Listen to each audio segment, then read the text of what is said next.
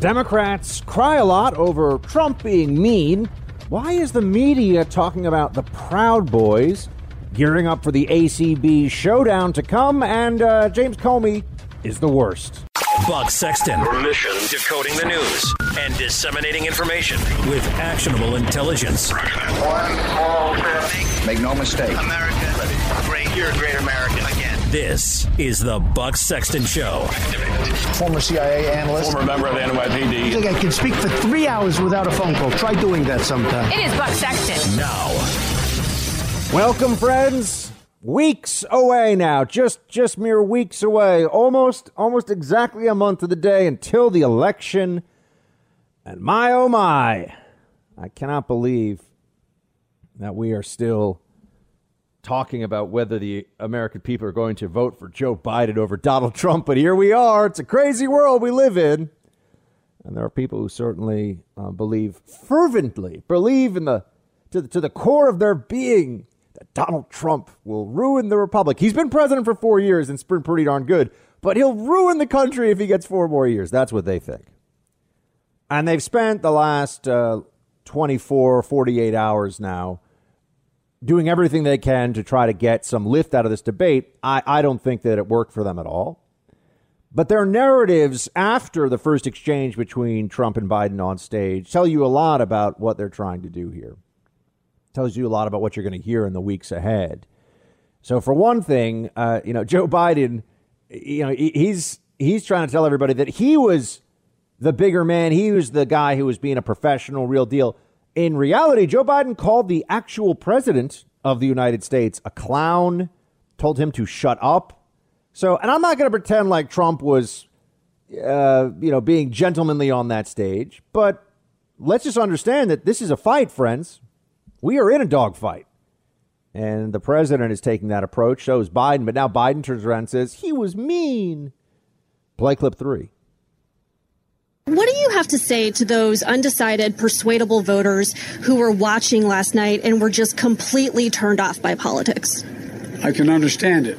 It was, I kind of thought at one point, maybe I shouldn't say this, but the president of the United States conducting himself the way he did, I think was just a national embarrassment. But look, I just hope that the American people and those undecided voters try to determine what each of us has as an answer for their concerns and allows us to actually speak. Yes, Jim. Notice that when he's not delivering canned lines, I mean, he was just a talking points machine in the debate against Trump. It's very obvious that he was. I could see, he's going into his jobs talking points. He's going into his. But the moment that you have to have a normal exchange with this guy, that's when you really see that it's kind of cloudy. There's the thing and But when he's able to stand on stage and recite what the political consultants have told him to, he looks like a guy. Well, he doesn't look like a guy who's about to fall asleep. Well, let's just be honest about that. But he does say things that I think are exactly what you would expect if you were to read the comment section of a MSNBC or CNN.com or something. You'd see just the usual stuff. Trump is terrible. He's a racist. The COVID pandemic, and nothing inspiring, nothing encouraging. But on this point about Trump being mean, because you're going to see a lot of this now, I have a very different take on this, including than a lot of conservatives out there. I have a different feeling about why is Trump being so mean or why was he so rough with Biden? This is another line from Biden on this. Play 1. It was hard for me to believe that a president of the United States would be so viciously classless and do what he did. I wasn't trying to look. We knew, and he announced, and his people announced to all of you major outlets that they were going to try to just attack my family and to get me angry. And all I kept thinking was, I wonder how many people had to take their kids away from the television set when this was going on, just to say, this is not who we are. This is not who we are as a nation. That's all I kept thinking. It's not who we are. Okay, well, let's talk about who the Democrats, in fact, are. He says that Trump here is so viciously classless. And he was very aggressive on the debate stage. And I wish he had pulled back a little bit, not because I have a problem with him being aggressive with Joe Biden, but because I would have liked to hear Biden actually be forced to answer certain things. And, of course, Chris Wallace was running interference with him, and it was a disgrace. But, okay, classlessness. Being mean, being not a fair player in this political drama. That's what they allege against Trump. Let's remind ourselves, friends, that the left, the Democrat Party and the mainstream media has for years said that Donald Trump is a traitor to his country based on a fabrication, a Russia collusion lie cooked up by the Hillary Clinton campaign, no less, paid for by Hillary Clinton donors, run through a foreigner using Russian subsources, spread Russian disinformation into the FBI and all across the media to have a coup against the president of the United States, to reverse the results of the election, or rather to undo what was done at the election. And let's also remember that the Democrats were not just planning to politically defeat Trump. They want to this day, and have done nothing but try to humiliate him, ruin him, and imprison him. They were trying to find criminal charges of any kind, and they would extend the law in ways that was obvious abuse if they had to throw Donald Trump in prison. They wanted to lock up his son, Donald Trump Jr. They wanted to send, again, not for doing anything. What Hillary Clinton did, because people always switch to this, what Hillary Clinton did with those emails, I would have had to, when I was a CIA officer, if I had done what Hillary did, I 100% would have been forced to take some kind of a plea deal for criminal action. Maybe I would have avoided substantial jail time, fine, but I would have had to take a criminal plea on the recklessness of 100 plus counts of classified information mishandled and part of my private server. And remember why she did it, too. That whole system was set up so that Hillary could evade FOIA, so that Hillary wouldn't have Clinton Foundation donors emailing her on her Secretary of State account saying, hey, I paid Bill $500,000. I expect a meeting, which is, of course, why people pay Bill $500,000 for a speech when his wife is the Secretary of State. Give me a break. But she really did break the law. They weren't trying to come up with some Logan Act violation or the Emoluments Clause or something. And Hillary actually is a criminal. Oh, no. Or you can believe that she's just so smart that she turned $1,000 into $100,000 trading cattle futures when she was in Arkansas because she read about it in the Wall Street Journal, which actually had zero coverage of cattle futures at that time. Or maybe it's because she had connections to the State Agriculture Board and who was actually running all. But Hillary Clinton's a criminal, folks. OK, she's broken plenty of laws. We all know it. Her husband's should be a convicted felon for perjury under oath. We all know that, too. But they wanted to lock up Donald Trump's children. They were trying to, the Democrats, this is open, you can find this online. They were trying to use state law in New York, use the district attorney's office here to bring some charge that Donald Trump as president would be unable to pardon them. Right. He couldn't get them out of it. And they wanted to send Donald Trump Jr., Jared, probably even Ivanka, send him to prison. That's how they play the game. These people, the Democrats, could not be any dirtier in politics at this point. They could not be any more ruthless. They could not be any more underhanded. And they want to lecture Trump on being viciously classless. They have called the president of the United States a traitor, a rapist. They've said that he is not of sound mind, that he's actually insane. They call him now a white supremacist. They have called him the worst things you can be called in our country, with no evidence, with no justification other than orange man bad. They hate him, so whatever they say is justified. And now we're supposed to sit through lectures about decorum? Now we're supposed to pretend that the other side acts in good faith and plays fair. How dumb are we going to be? Look at what Trump has been through. A normal person, a regular person who was put through the kind of pressure he's been under, not just being the president. I'm talking about being a president for whom the opposition views the only remedy as ruination and prison. They haven't even been waiting until the election to try to beat him. It was never about that. It was trying to stop him from getting to re-election, meaning getting to the actual running of a re-election campaign, and throwing him in prison when he was no longer president. That was the plan all along. They have called the president a traitor, one of the worst things you could possibly be. They've never apologized for this evil smear. Not at all. And they just continue on with it. And they're going to lecture us about how the president deals with Joe Biden, a slimy fraud who says whatever he's got to say to get whatever he's got to get. Joe Biden stands for nothing other than the advancement of Joe Biden. And I really mean that. No, is President Trump a narcissist? Does he want the grandeur of the office? Yeah, absolutely. But Trump also stands for ideas. And I know people could say, oh, well, he's changed from what he was in the past. I don't care. He promotes those ideas with policies in office. He's a change from what was there before. And he'll continue to enact those changes if he has 4 more years in office.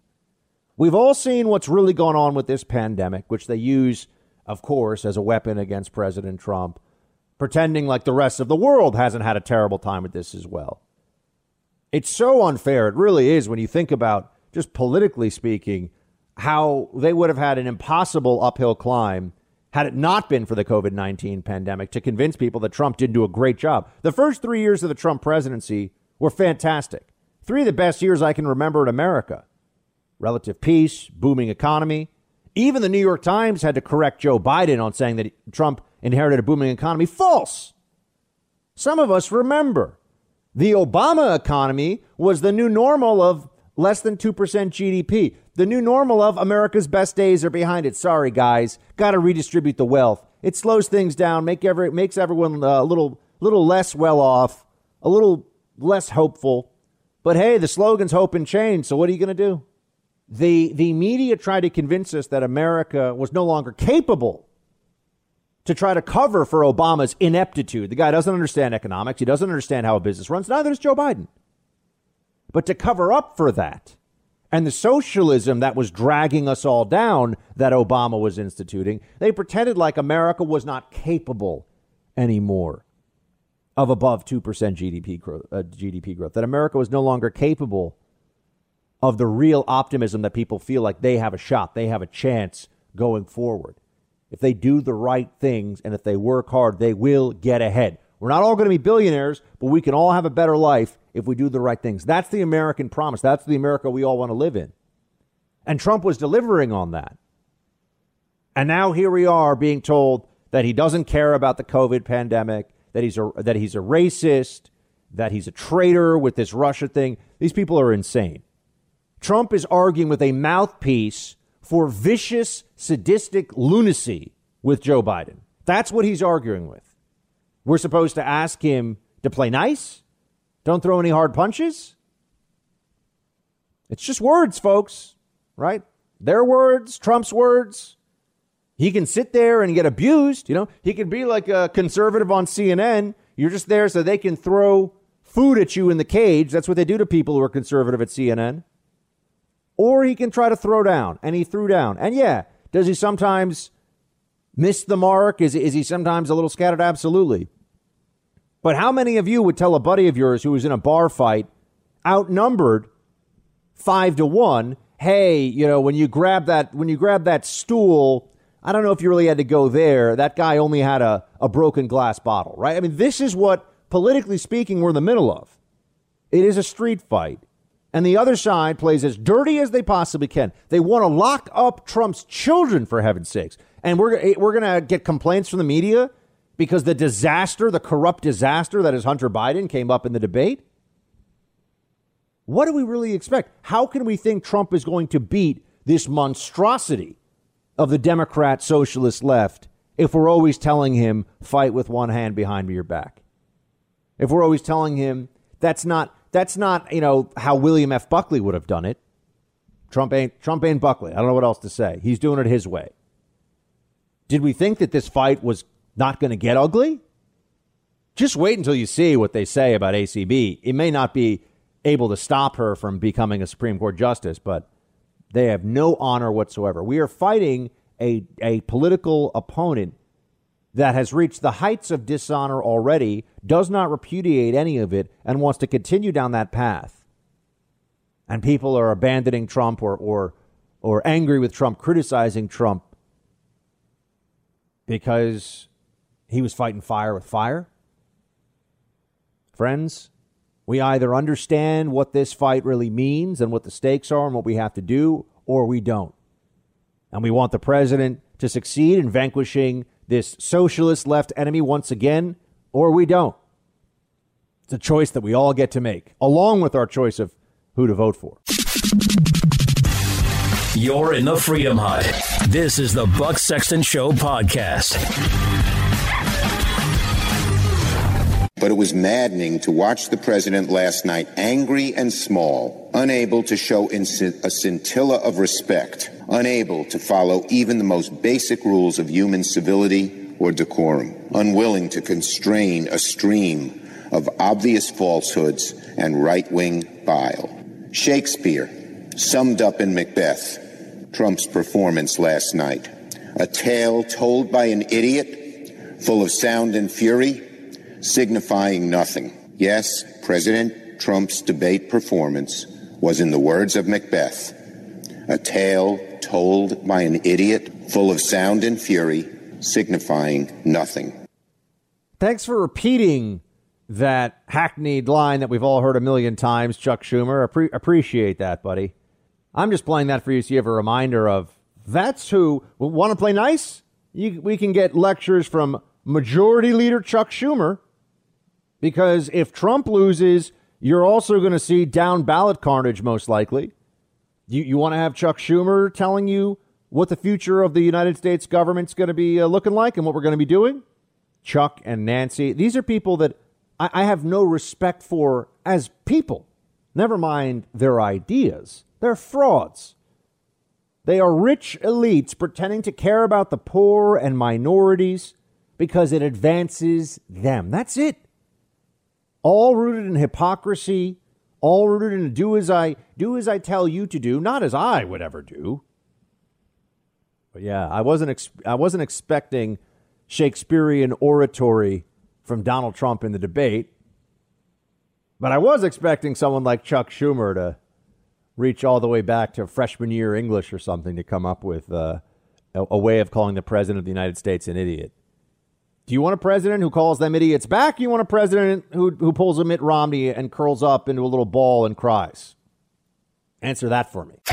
Thanks for listening to the Buck Sexton Show podcast. Remember to subscribe on Apple Podcast, the iHeartRadio app, or wherever you get your podcasts. Good heavens. Mika over at Morning Joe is just so upset over how terrible Trump is, and all of those awful people who like Trump play 20.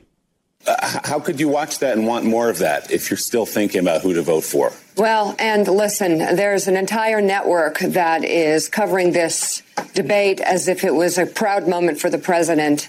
And this situation has gone too far with a bunch of lobotomized hosts and anchors who are just waiting for his phone call. And it's pathetic. Here is the moment when you think about that.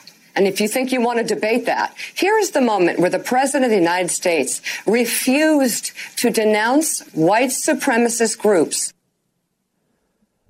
Oh, my gosh, we have to do this again. And, you know, I told you many months ago, they're going to recycle everything from 2016 as if we have not learned anything new, as if we have not already been through this, have not debunked some of their claims. We're going to go through all of it again. And we are, you see, Russia collusion, Russian interference in the election, Trump is a white supremacist. Oh, you're going to hear something about the 25th Amendment. Just give it a week or two. Right? You're going to hear something about Trump grab them by the P word. So, yeah, that's expected. But we should understand every time that we're now having to talk about this and play defense, we should say this is all a plan that they're executing on. None of this is accidental. None of this is meant to be. Oh, and Trump's taxes, of course, coming out right before the debate. Coordinated with the media, coordinated hit. Obviously, a coordinated hit. So now you have Mika saying that Trump refuses to denounce white supremacists. That's a lie. So does it matter that it's a lie? I'm just wondering. Does it matter to anybody? Trump has, you can find it. There's plenty. It's on the record. He denounced white supremacists at that press conference after Charlottesville. He has denounced white supremacists many times since then. He said, of course I will on stage. Just name them. But Trump's point, which anyone who's being honest can see, is why are we even talking about white supremacists? Biden voters, Biden base voters have been terrorizing this country for months like a bunch of little lunatics, have been running around lighting people's businesses on fire, looting stores, throwing rocks and bottles full of urine and bags of feces at police officers, shining lasers in their eyes to try to blind them, perhaps permanently. And yes, BLM supporting Democrats have murdered cops. And we're talking about white supremacists? Where are these white supremacists that they're... What are these white supremacist rallies? Where is this happening? Oh, we'll get into this some more. They bring up the Proud Boys. I believe the national head of the Proud Boys is a minority. And he is on video in other CNN interviews denouncing white supremacy, saying we absolutely denounce white supremacy. So the media, it seems, is, they're lying about this group. Not that I have any care or connection for this group. Honestly, I think that, unfortunately, they've played into the left's hands here by creating this opportunity for them to pretend like this. It's almost like one of these soccer support clubs in Europe where they all drink together and they'll get into some bar fights, and they don't like Antifa. That's from what I've seen. Again, it's a loosely affiliated. It is an organization. There is some loose affiliation, but isn't it fascinating? You have to spend all your time denouncing the Proud Boys, and Biden can get away with not saying a nasty word about Antifa. It's just an idea, guys. Just an idea. And they're actually a threat to you. What is more likely, America, that your business or your home is going to be mobbed, burned down, and perhaps you and your family violently attacked by the Proud Boys or Antifa? By the Proud Boys or BLM, Black Lives Matter? What's more likely? I know of not a single instance of the Proud Boys looting a store, burning down a building. And now, again, I'm not saying that their agenda, I don't even really know what their agenda is. I'm just saying, why are we talking about them? The whole national media has been fixated on this. And all the dumbest people in the media, of course, just repeat the talk. But Joy Behar, 14. Here you go. Can I just say one thing? So, of course, he doesn't denounce white supremacy, Sonny, because he is a white supremacist. Americans have to decide whether they want a white supremacist in the White House. We've never had it before. Maybe we didn't know we had it, but we certainly know we have it now. Yeah. And that is the decision on November 3rd that must be made. A white supremacist. How is he a white supremacist exactly? They never get to this. They say, well, he didn't denounce. He won't denounce. This is the game that they play. It's all so stupid and unseemly. This is the ultimate or when did you stop beating your wife question. And they ask you that 100 times, right? Imagine you're in a debate and the moderator kept saying, well, hold on a second. When did you stop beating your wife? And you say, I've never beaten my wife, and that's a horrible question. 5 minutes later, can you tell everybody, for the record, can you denounce wife beating for us, please? Yeah, I denounce wife beating. But you see, it's all meant to be insinuation and attack. That's what it is. denounce it. Trump has denounced it. Why are Republicans always being told they have to denounce white supremacy? Every election this comes up, denounce white supremacy. You're like not going to be able to rent a home, get a job, or be safe in public if you're an actual white supremacist. But we're going to pretend that this is some big problem across the country. We're going to pretend like this is an ideology that has widespread support and that we have to be so worried about. But, you know, the left believes in this fantasy. I mean, they're really out of their minds. They think that after months of cities being terrorized by Democrat Black Lives Matter supporters, that has been happening. That happened in my neighborhood. It wasn't the Proud Boys breaking windows, looting stores in my neighborhood, okay? I'm just living in reality here, folks. It was BLM. It was Antifa. And yet we're told the real threat is the Proud Boys. And that the president hasn't done enough. To denounce. I give credit, you know, we had Hogan Gidley on the show earlier. By the way, it'll never be enough. He can never denounce them enough. They just want to keep, that becomes their evidence for the accusation, right? If you called somebody a child molester, right? If you made that allegation against somebody and you had no evidence for it, which would be a horrendous thing to do, but this is what the Democrats call media and politics. If you called someone a child molester, which is, you know, really the worst thing that there could possibly be, and you have no evidence for it, you could always just keep saying, well, that person hasn't, I mean, he hasn't denounced being a child molester enough. He hasn't denounced child molestation enough, hasn't denounced it. And notice how that then it dirties you up, right? You haven't denounced it enough. What the heck does it have to do with the person being accused, right? We haven't denounced it enough. It's all slime. It's smears. It's the trick of the propagandist. That's what they're doing with all of this. This is all they know. They don't know how to be honest and truthful and brave and courageous and decent and kind. And the left-wing media, that's all laughable to them. They have no God other than the paychecks they receive from their corporate institutions and whatever opinion among left-wing Twitter is at any point in time. That's what really matters to them. Hogan Gidley, fortunately, is not going to just sit around and take this stuff.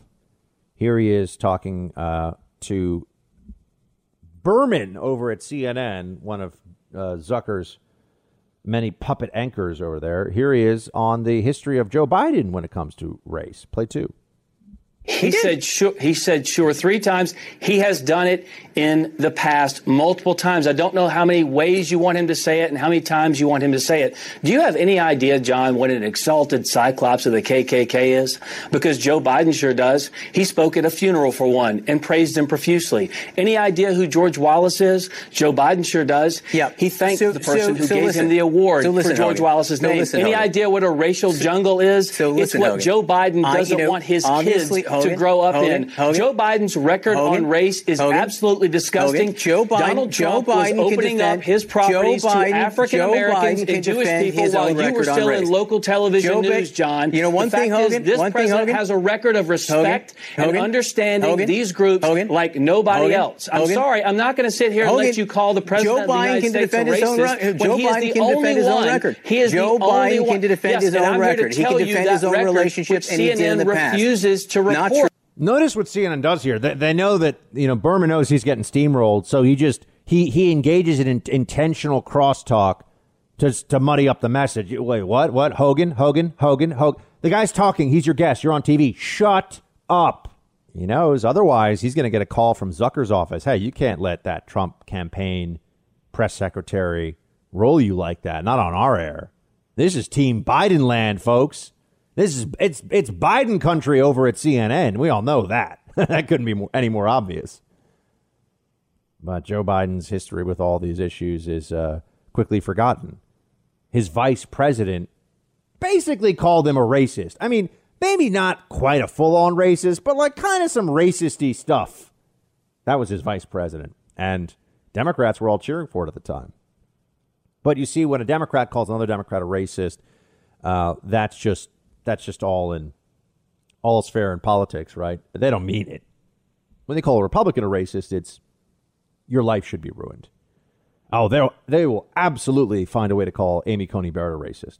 Amy Coney Barrett, mother of 7, including 2 adopted children from Haiti, a racist. It's going to happen. Get ready for that. These people have no shame. You have a lot of deeply narcissistic but wildly insecure people who work in the media that are supposed to be bringing the American people the truth and honesty and facts. And what they really do is promote, not just themselves, of course, but promote this left-wing belief system under the guise of objective journalism.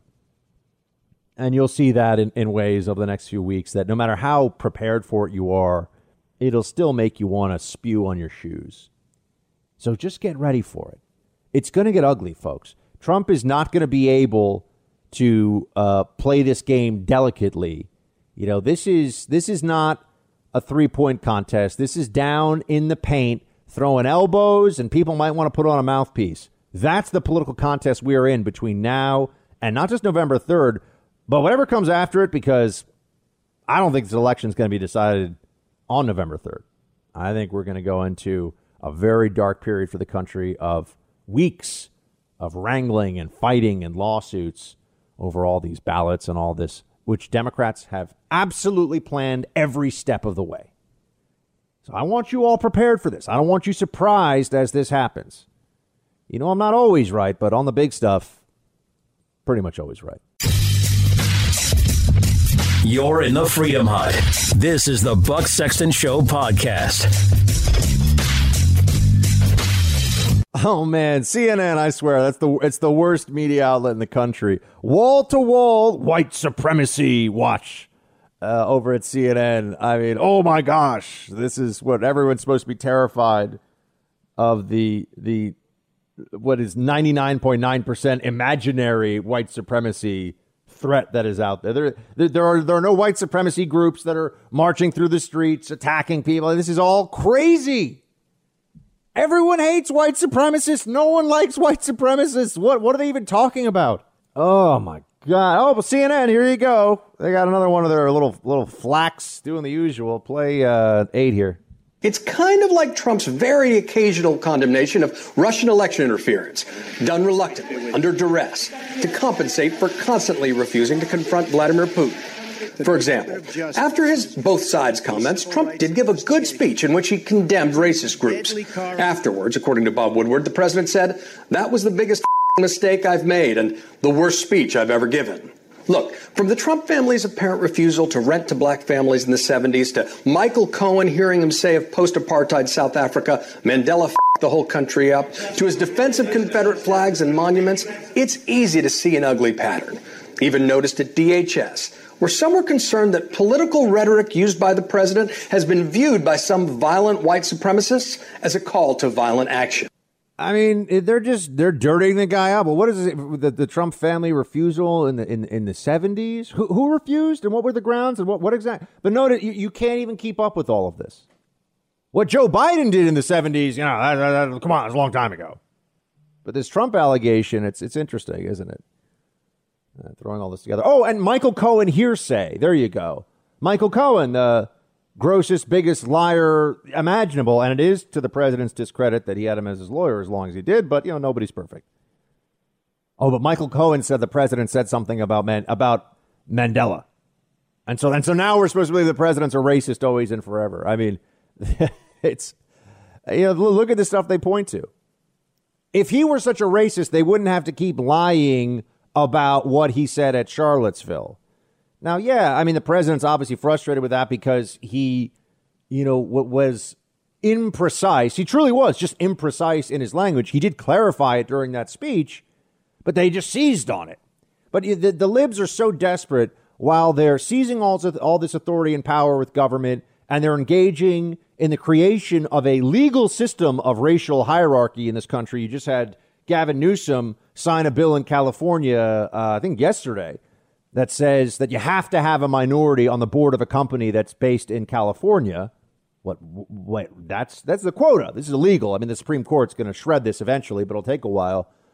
While that's all going on, we're supposed to believe that the president is a secret white supremacist. Also remember, if you listen to Joe Biden, according to Democrats, our entire system is racist and there's white supremacy all throughout it. Everything. The judicial system, law enforcement, schools, everything. Everything is white supremacist. So they're living in a world in which it is, by definition, impossible not to be surrounded by systems of white supremacy. And so what are we supposed to do exactly? Oh, well, we all know what the answer is, right? Just submit. Put the left in charge. Let them make all the decisions for you. Thanks for listening to the Buck Sexton Show podcast. Remember to subscribe on Apple Podcasts, the iHeartRadio app, or wherever you get your podcasts. Should stop defunding the police like they've done in New York, like they've done in New York. I just told you. But you denounced them. I've always denounced any form of any of that. You have to denounce. But I also, Joe Biden has to say something about Antifa. It's not a philosophy. These are people that hit people over the head with baseball bats. He's got to come out and he's got to be strong. And he's got to condemn Antifa. And it's very important that he does it. On the election. I condemn white supremacy, the president says in his Trumpian way, but he says it very clearly. You have to denounce it. Of course you denounce it. You have to denounce any form of white supremacy. Do you think that's going to stop the questions? This is the classic media bias at work. Imagine if Joe Biden said, if he was willing to answer the question about court packing, and he gave a very clear, very decisive answer, no, I will not pack the Supreme Court. And then everywhere he went for the next month, journalists were shouting, are you going to break constitutional norms by packing the Supreme Court? You'd say, what's wrong with these journalists? Are they hard of hearing or something? Why don't they didn't catch what the president said? It's already, or rather what Biden said, it's already been made clear. But the point is not getting an answer. The question is an allegation. You all know what this means. You all know what this is like. And that's the whole point. This is the media doing Biden's work for him, which we all knew was going to happen. We all knew that was the case. And they certainly aren't going to try to promote Joe Biden's record. What is the great thing? This is a little bit like the aha moment when Hillary Clinton was Secretary of State and one of her spokespersons was asked to name, I think it was one of the State Department press secretary people, was asked to name one of the accomplishments of Hillary Clinton's time as Secretary of State. And it was crickets chirping. I mean, there was nothing. There was just, oh, she flew a lot.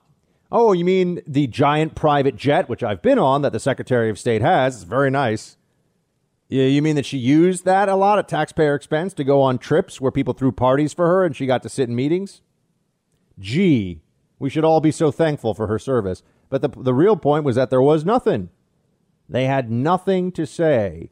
And one of the problems that Joe Biden has, and would be a big problem if the media was willing to focus on it, is that his record is one of Joe Biden, in a sense, is the ultimate mediocrity.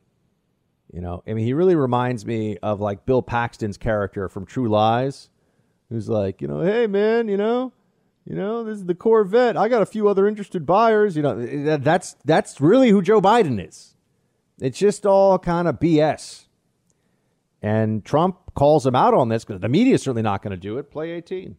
Last night I did what the corrupt media has refused to do. I held Joe Biden accountable for his 47 years of lies, 47 years of betrayal, and 47 years of failure. I held Joe accountable for shipping your jobs and dreams abroad and for bowing to the violent mob at home. Can you imagine these people, the way they take over these Democrat cities? I don't even believe it.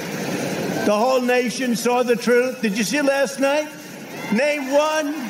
I said, Sleepy Joe, name one law enforcement group that supports you. And then Chris Wallace says, don't do that. That's not. Can you believe this guy? I was debating two people last night. I mean, he was debating two people. And it was the worst performance by a debate moderator I've ever seen. It was even worse than Candy Crowley's. I'm sorry, he did say, he said, I'm sorry, President Obama said it was terrorism. No, It's not actually true, but that's what she said in that Mitt Romney debate. You'll remember this is even worse. I mean, the Chris Wallace debate was even worse. And it just goes to show you, even at that level, you've got a huge institution behind you and you're getting paid millions of dollars and they can have anybody they want do that debate. And they did not choose wisely. So Biden's record is something that we're not even going to be told to forget about it. They're just not going to bring it up. Because what exactly is it? He was VP for 8 years, completely riding on Obama's coattails. And what was the big thing that he did? What was the big accomplishment that he had? You know, you'd say, Buck, okay, what about any vice president? Well, I think if you look at Dick Cheney, the problem that we were told was that he was actually running the government. So I don't think anyone would say Dick Cheney didn't do anything when he was vice president under Bush. And you look at Pence right now, he's running the coronavirus task force. One of the biggest parts of that has been supplies for the different states and institutions that are trying to deal with this pandemic. And the supply chain has been exceptional. There's been no shortages that have not been met. There's been no cupboard is bare. Sorry, with the ventilators, with the PPE, all these things we heard about. No, the coronavirus task force and the Defense Production Act, that's all been used. So if you really look at what Pence's role is on the coronavirus task force, he's done a very good job. And that would be one thing. He's only been VP for almost 4 years now. That would be one thing that you would certainly point to. But with Biden, and you're going to continue to see this play out, the whole point is that they just know his name, they know his face, and he's there. This is something I've come across in media where there are people who no one really understands what they're good at, but they've put themselves in a good position, and they've clung to someone who is actually talented and made sure they either are right before or right after that talent. And after a while, enough people just get used to seeing that guy or gal's face or voice, hearing their voice. And you're just like, okay, I mean, we're all creatures of habit, right? There's a reason why when I'm folding laundry, I'll throw on some show on Netflix that I've seen 100 times and kind of half watch it in the background. Because there's a comfort to just, I've already seen this, but I'm going to, we like what we're used to. And Joe Biden, for all of his obvious flaws and all the downside, for a lot of people, they're just like, well, he's been around and the guy hasn't nuked Switzerland. So, how bad can he really be? Trump, they might say, is a little bit of a departure from norms, right? He's a little bit aggressive, whatever it is. And so that's the whole pitch here. You either hate Trump, which is 47%, 48% of people who vote Democrat. I mean, they've actually just been trained to hate him, not to disagree with him, not to view him as someone who can be a little rough around the edges, or that they just don't like what he stands for on policy.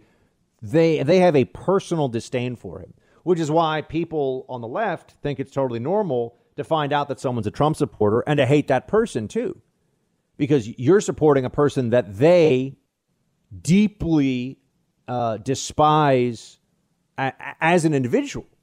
It's not even just, oh, well, you're a Republican, you support the Republican president. It's you support Trump. I hate Trump. That's their attitude. That's the way that they view all of this. And with Biden, it's, oh, Joe, he's supposed to be inoffensive. He's almost innocuous. He's an old guy. He's up there saying, we're going to build back better and all this stuff. I mean, we saw the Obama-Biden economy was garbage. It was bad compared to what it should have been based on all the metrics, all the numbers. It was a slow, bad recovery. Why? Because Obama and Biden think that taking money from people, other people, of course, Obama and Biden are both super rich themselves, of course. But taking money from other people and spreading it around via government is just the right thing to do. Remember when Obama said that? It's the right thing to do. So that's what you do, even if it means that people are going to invest less, hire fewer people, spend less money, on long-term investments. That's what they want. That's what they think feels right to them. And even if it means everyone is worse off collectively throughout the economy, it's about the moral choice. And remember, socialism is really a religious creed without God. I mean, it's all about what the people in charge think feels fair. It goes against human nature, which is why socialism ultimately, everywhere where it's tried in its totality, it fails miserably. You can have some socialist sectors within a broader, more free market economy, and the free market will prop up enough the socialist entities within it. But if you go full socialist, the whole thing collapses. But we don't even have really this discussion. I mean, is Joe Biden a socialist, folks? This is a question that we should ask. I mean, is he on? Because the Democratic Party is. Bernie Sanders is. But what is Joe Biden? What does he really stand for as a politician? And just even the issue of the Green New Deal, for example, it's not clear. I mean, he said that he wasn't for it, but his website says, no, it's built around the Green New Deal. So this is exactly the approach. They want to have it both ways. He is both for and against the Green New Deal, just like with John Kerry. Remember Mr. Flip-Flop, John Kerry? I was for the Iraq War before I was against it. Right? Remember that? This is how they play the game. They cannot be straightforward with the American people about what they want to do, because the American people would reject their plans. They'd reject their policies. This is why Chuck Schumer says about the Green New Deal and Joe Biden the following. Play 11. We first have to elect a majority. If we don't elect a majority, we won't even be discussing it. But if we do elect a majority, we'll all get together and everything will be on the table. Nothing will be off the table. On climate, the bottom line is we are looking already at ways we can get comprehensive climate legislation done. And there are a variety of different ways, and we're exploring all of them. It is one of our highest priorities, and we are going to get something very strong and bold done. Comprehensive climate legislation. That should terrify you. Just going to be massive giveaways to the government, to left-wing advocacy groups. It's going to just annoy you for no purpose. It's going to be mask mandates times 1,000. That's what you're going to see with comprehensive climate legislation if they get it. Oh, if you don't recycle, you're a bad person and we have to punish you. You're not allowed to get the car you want anymore. You're going to get the car that we tell you have to get. Your electricity bills are going to go up. Sorry. Got to have more renewables. Oh, you have less money to pay for essentials like groceries and healthcare? Too bad. The planet's at stake. Get ready for it. This is the left's real religion. I wish the Christians and the other believers, believers in God on the left would wake up, because they're just they're an afterthought. The real God on the left, or rather the real religion, is climate change, and the real God is Earth. That's the truth. It's really a pagan belief system the Democrats adhere to now. It's very clear. Just break it all down. You see it. Chuck Schumer's got no problem with any of it. You're in the Freedom Hut. This is the Buck Sexton Show podcast. I'll protect your right to health care and build on and improve the Affordable Care Act. And I'll always tell you the truth. I'll always care about you whether you vote for me or not. If elected, I'm not going to be a Democratic president. I'm going to be an American president. Whether you voted for me or not, I'm going to be your president. And I'll never forget the people, the working people of this country, because that's where I come from. Whether you vote for me or not, I'm going to be your president. I do think the Democrats, that is their plan. Whether the American people actually choose Biden or not, they're going to try to make him the president. I think that's unintentionally tipping the hand a little bit, or speaking an unintentional truth there. It doesn't matter who the American people really want. They're getting Joe Biden one way or the other. I think that is the plan. We saw the most recent undercover journalism of the ballot harvesting in Minnesota. I'm sure similar things are happening elsewhere. And there's so much more both errors and fraud in the election than anybody realizes at this point. But no one's going to blow the whistle on it right now, because they're just hoping that it helps Biden win in some way. It's all so reckless and crazy, isn't it? But Biden as a uniter is so interesting. Did Biden unite when he was the vice president? I mean, was the Obama administration about bringing America together? I think we have to go back and remember this. I think that there's going to be a little bit of, not selective amnesia from the Democrat. They're just going to, the media is going to lie about this stuff. But I do recall, I do look back now and see that the Obama administration's attitude was, we won, you lost, deal with it. That was the Obama administration's attitude from day one, across the board, for 8 years. We have power, you don't, suck it up. We don't care. How many Republican votes? There are 435 members of the United States Congress. How many Republican votes were there for Obamacare? Zero. And Obamacare is, really ended up doing some things. It did not get to universal coverage. It was largely an expansion of Medicaid and also an intrusion into the individual marketplace. The only thing anybody thinks about or knows about Obamacare these days, though, is, pre-existing conditions. People forget that true pre-existing conditions that would be considered uninsurable, except in very special high-risk pools, are very rare. Now, that doesn't mean that those people should be left to fend for themselves. Quite the opposite. But there's this belief. I think Biden even said that there's like 100 million pre-existing conditions, or Democrats used to say that being a woman is a pre-existing condition. It's just nonsense. That's actually not pre-existing conditions. I do wish that the Trump campaign would come forward with a more definitive health care plan. But, John McCain didn't want to help get the Trump plan through the first time. Remember that? Nope, didn't want to do it. And so the Republicans, when they had the House and the Senate, were unable to get through the kind of legislation that would have really been meaningful. Now, they also left the filibuster in place. So I think what Democrats plan to do is to get rid of the filibuster and then do whatever they want. But Biden was a part of an administration that was very divisive. And I'm not going to pretend like the Trump administration isn't divisive. But this idea that Biden's a great uniter and going to bring everyone together, based in what? Why should anyone believe that? He's saying all the most horrible things possible about President Trump. What is it exactly that makes him any different from these other Democrats who suffer from Trump derangement syndrome and take a scorched earth approach to everything that they're doing in politics these days? The derangement is very real among Democrats when it comes to Trump. It has spread very far. And it even existed at the top of the FBI. Theo, you asked for a miracle. I give you the FBI. And James Comey used to run the FBI, which should make everybody really concerned about the chief federal law enforcement agency in the United States. I don't think it's possible to know that Comey was running that thing and feel like that was good. I think that's big problem. So just going to put that out there.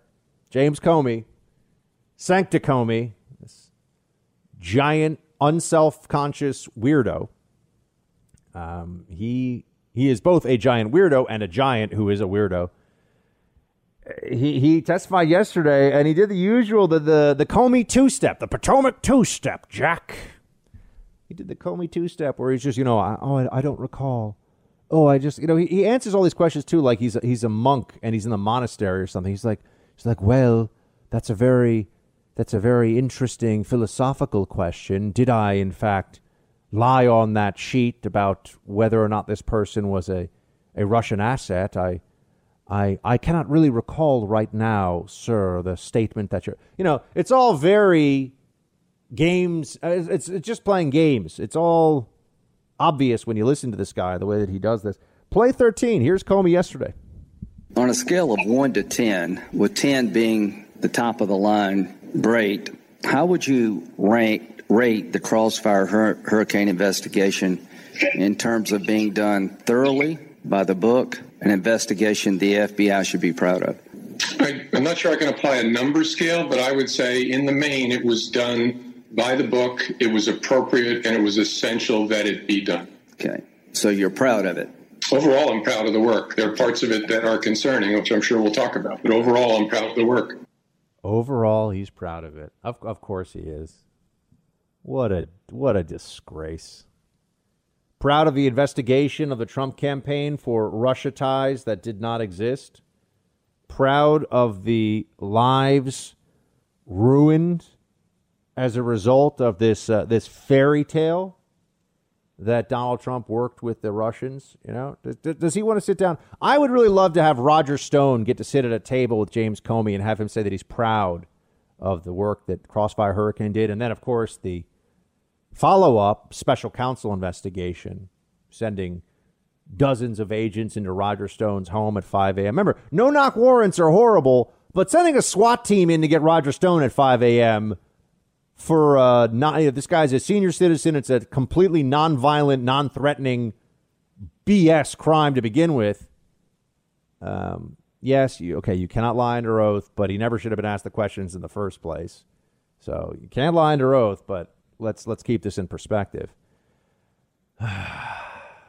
Comey, he's going to skate, folks. I know there are people that will go on air and they will tell you, oh, James Comey he's going to get his one day. He already got his, like a $2 million advance for his book, and James Comey's doing just fine. He's doing great, actually, despite all the stuff that he's done. Now people know who are paying attention, who know what he's really all about and what kind of a person he is. But just got to be honest with you, folks. James Comey is he's going to get away with it. So make it a bitter thing for me to have to say, but he's going to get away with it. Thanks for listening to the Buck Sexton Show podcast. Remember to subscribe on Apple Podcasts, the iHeartRadio app, or wherever you get your podcasts. Want to get a word straight from the campaign about what they're planning, how they're feeling, and what's coming up next. And for that, we have Mark Lotter with us now. He is the Director of Strategic Communications for the Trump campaign. Mark, great to have you back. Thanks for having me, Buck. So first, tell me, how was your debate night? Where were you? What were your big takeaways as somebody who's doing strategic comms for the campaign? Yeah, I was in La Crosse, Wisconsin at a minor league baseball stadium with about 400 people who came out in 50-degree weather to watch it. And you'd have thought a baseball game was going on. There was so much hooting and hollering and cheering, even a few boos. But they were excited, and they left that debate. And they were telling me that what we saw in President Trump and his battle with Joe Biden and even with Chris Wallace was the same man they want fighting for their jobs and fighting for America and fighting for our interests first. And what they saw was that fighter. And they left fired up, energized, and ready to go to work. What were the top issues? I'm sure this must have come up in your conversations, either from you asking them or just I would assume people would tell you, what do they want to hear more about from the president, or what are the areas where going forward do you think the campaign is going to put the greatest focus? Well, I think that most people are shocked when they hear the actual record of Joe Biden and his 47 years of failure in Washington, D.C. And the president highlighted that during the debate. And, a lot of people didn't remember that Joe Biden voted for NAFTA, which shipped jobs overseas, and was a champion of TPP and a cheerleader for China in the World Trade Organization, which cost Americans their jobs. And that's a very blue-collar community. And I'm in Iowa right now, again, blue collar, agriculture, and they know that President Trump is fighting for them. They want to hear more about the president's plans, but they also are learning a lot about Joe Biden that they forgot and how he really put their interests, their jobs, their families at risk. Now, Mark, we're speaking to Mark Lotter, Director of Strategic Communications for the Trump campaign. Mark, the constant asking of the same question, I've been telling the audience today on the show, it's very clear to me why this is done, right? It's very clear to me that this is meant to be, when did you stop beating your wife, essentially? But, you do strategic communications. Is there a point at which, what can be done to counter the will you denounce white supremacist question when the president has now answered this so many times and denounced so many times that you have to wonder what the heck is wrong with the journalist asking the question? Yeah, you wonder if the mainstream media and the liberals will ever take yes for the answer, because he keeps saying it over and over again. I remember this question in the 2016 campaign, and he denounced it. I remember it in the White House, and he denounced it, and he denounced it again. And yet they just won't take yes for an answer. And so it's just their way of trying to create this fake distraction, because they know that Joe Biden's campaign is imploding. They know that he showed America on that debate stage that he couldn't condemn Antifa. It's not an idea that was rioting, looting, and arson in our major cities. It was a group that is organized in terror that was doing those things. And Joe Biden can't even condemn that. And so what we see is that they'll just continue to focus on whatever they want to focus on, trying to help Joe Biden. But it's really a disservice to the American people. Can you give us some sense of what the campaign, how the campaign is going to respond to this new debate format? And is there, tell me what you think about that. And also, is it a serious possibility that the Biden camp may pull out of one or both of the next debates in your mind? Well, you never know when it comes to their plans. I mean, obviously, they've done everything possible to try to hide and shield Joe Biden from the American people. And you've already, before the first debate, had a lot of Democrat leaders saying he shouldn't debate at all because they were worried about Joe Biden continuing to look bad on a national stage. But as our campaign has said, this is just another example of the mainstream media, the liberals in Washington, D.C., the swamp, changing the rules whenever their candidate gets pasted like he did by Donald Trump. And so here we go again. They're going to try to change the debate rules in midstream just because their preferred candidate did badly. Is that a negotiation? How does that work with this commission on debates? They go to both the campaigns. Just give us a little bit of a peek behind the curtain with that. Can you guys say, no, we're not going to have mics cut off by, I don't know, the next debate moderator, has he already been picked? Who is it? Because whoever it is, I'm probably not going to trust the person. Well, I forget the name, but they've already been named. And I do know that Susan Page from USA Today will be actually moderating the vice presidential debate on Wednesday. But there's ongoing discussions with the campaigns on this, as you saw in the run up to Tuesday's debate.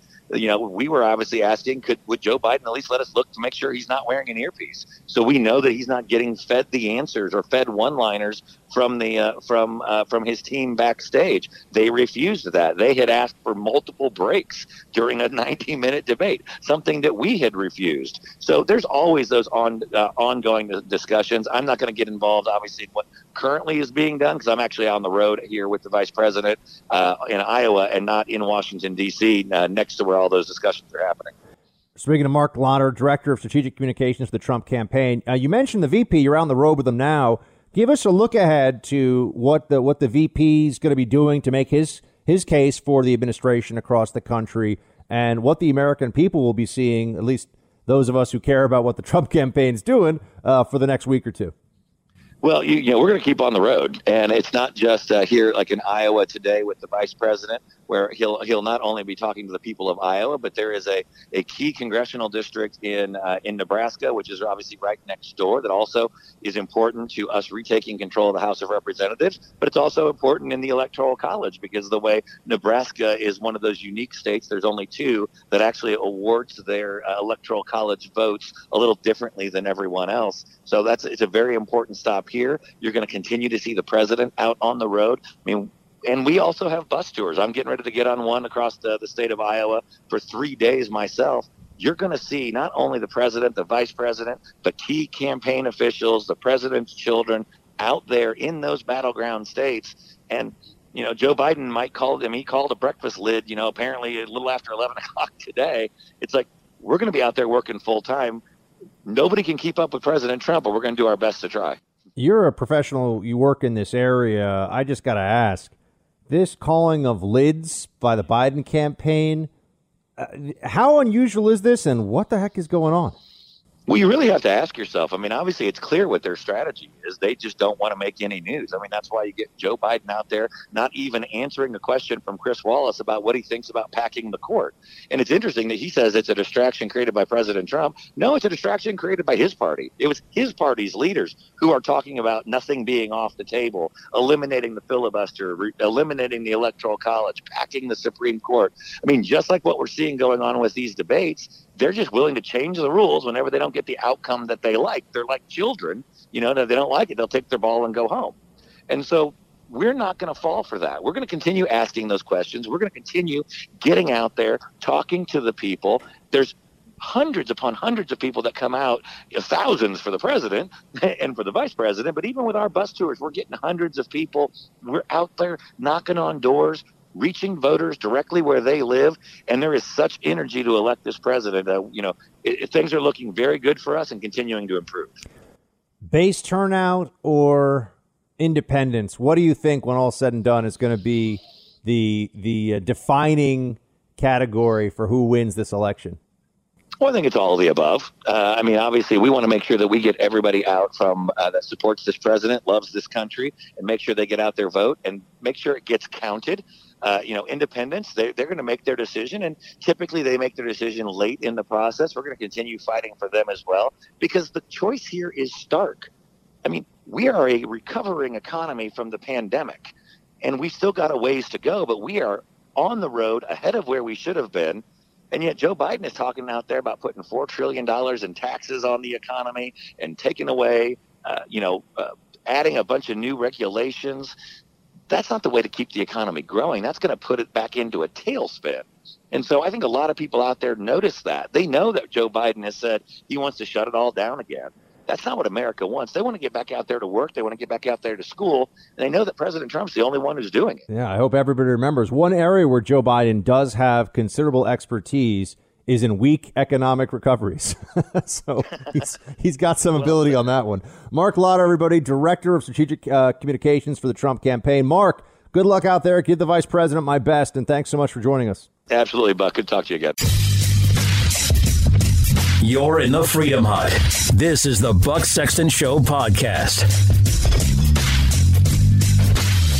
Friends, there's no good faith reason to ask a question over and over again when you don't plan to accept the answer, no matter how many times it's given.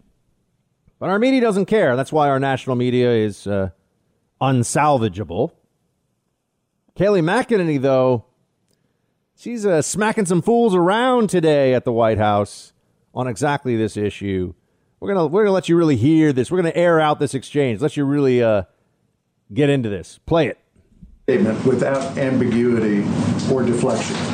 As the person who speaks for the president, does the president denounce white supremacism and groups that espouse it in all their forms? This has been answered yesterday by the president himself, the day before by the president himself on the debate stage. The president was asked this. He said, sure, 3 times. Yesterday, he was point blank asked, do you denounce white supremacy? And he said, I've always denounced any form of that. I can go back and read for you in August 2019, in one voice, our nation must condemn racism, bigotry, and white supremacy. In August of 2017, racism is evil, and those who cause violence in its name are criminals and thugs, including the KKK, neo-Nazis, white supremacists, and other hate groups. I have an entire list of these quotes that I can go through with you. He has condemned white supremacy more than any president in modern history. But just to clear it up this morning, can you, naming it, make a declarative statement that you denounce, that the president denounces it? I just did. The president has denounced this repeatedly. The president was asked this. You're contriving a storyline and a narrative. I'm just asking you to put this to rest. I just did. I read you all of the quotes, and if you need to see them in writing, I will put them in an email. Paula. So, Kayleigh, can you right now denounce white supremacy and the groups that espouse it? The president has denounced white supremacy, the KKK, and hate groups in all forms. He signed a resolution to that effect. The president just last week, perhaps you all weren't covering it, but just last week expressed his desire to see the KKK prosecuted as domestic terrorists. This president had advocated for the death penalty for a white supremacist, the first federal execution in 17 years. His record on this is unmistakable, and it's shameful that the media refuses to cover it. Yes. Thank you. The FBI and the Department of Homeland Security. Yes, it is shameful. Enough is enough, right? At what point is it too clear? Is it too obvious that they don't care what he says? It doesn't matter how many times the president comes out and tells everybody, of course, I denounce white supremacy. Oh, my gosh. It's exhausting, but they're crazy. They're deranged. That's the problem. They have Trump derangement syndrome. It's not just a clever name. It refers to something. It refers to a state of mind, to a situation. And they simply do not want to let this go. They don't want to let it go. And so they continue to hammer the president on this. It's embarrassing for the media, but they have no integrity to protect. I'm glad Kayleigh's finally just, because then the news story is White House, finally denounces white supremacy. No, they denounced it a ton of times already. My God. I mean, white supremacy is a hated thing in America. White supremacy is denounced. It is despised. You will suffer severe professional and personal consequences for your support of it if you actually are a real white supremacist, right? I mean, so this is all it's just nonsense. This make-believe problem that there's a president who is a white supremacist who won't denounce it. But they look what they do. They it forces people to be on defense. But this is just like the way the libs call everybody they don't like a racist. You're a racist. I'll prove you're not. No, you can't, right? You're a racist. Prove you're not. Oh, you're a racist. You probably don't even have, they'll say to you, you probably don't even have any black friends. You say, actually, my best friend is black. Oh, so you have a black friend. Like that proves you're not a racist. You can't win no matter what. Doesn't matter. Doesn't matter. They don't care.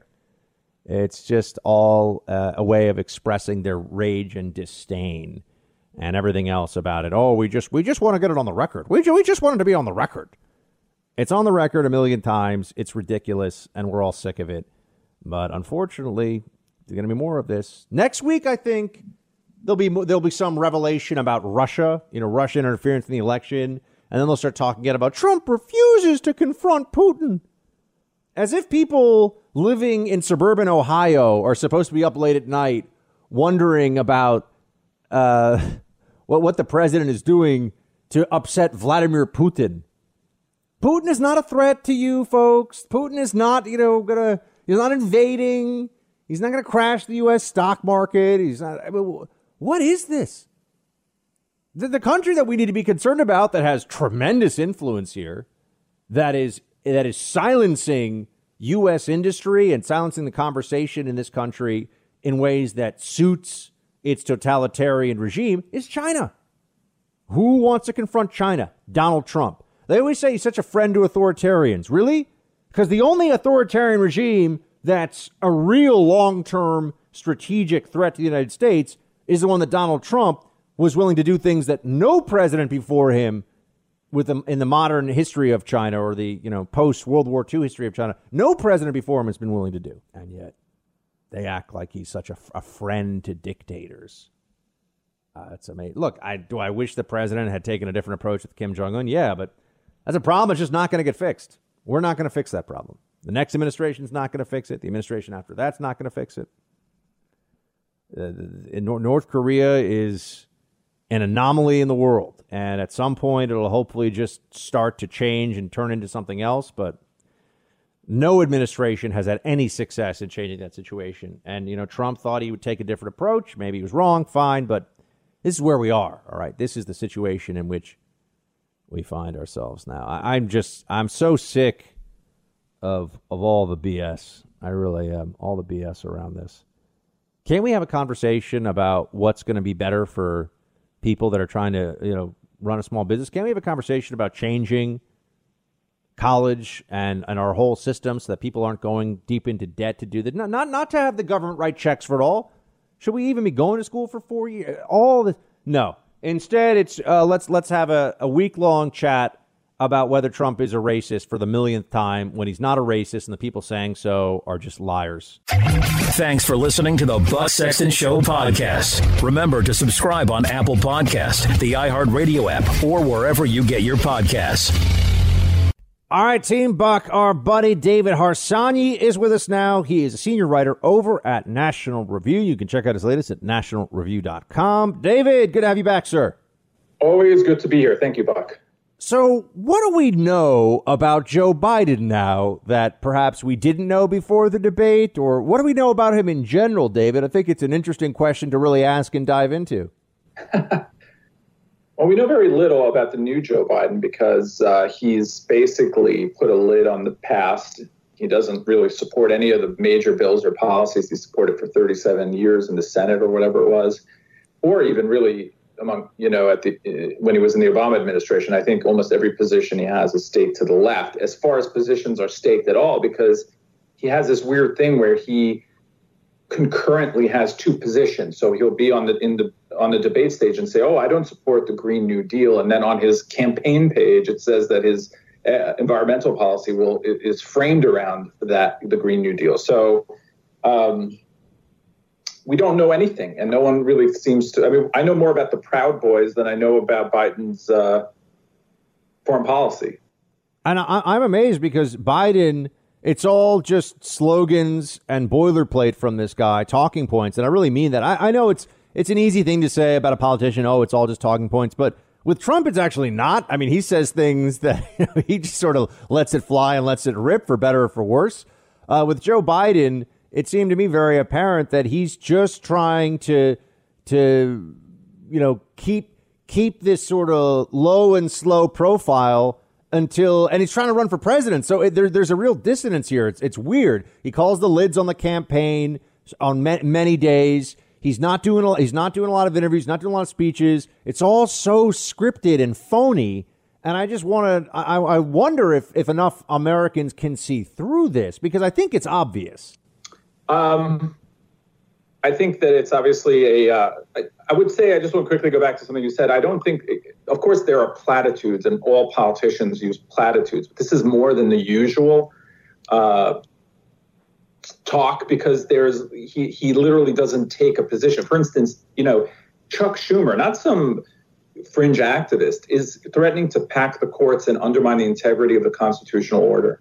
And he just won't answer a question about it. He's decided that that's not an important question for him to answer, and the press sort of presses him a little bit, but then they move on. So that in itself is amazing and unprecedented in modern history. I can't think of another important issue like that where a president...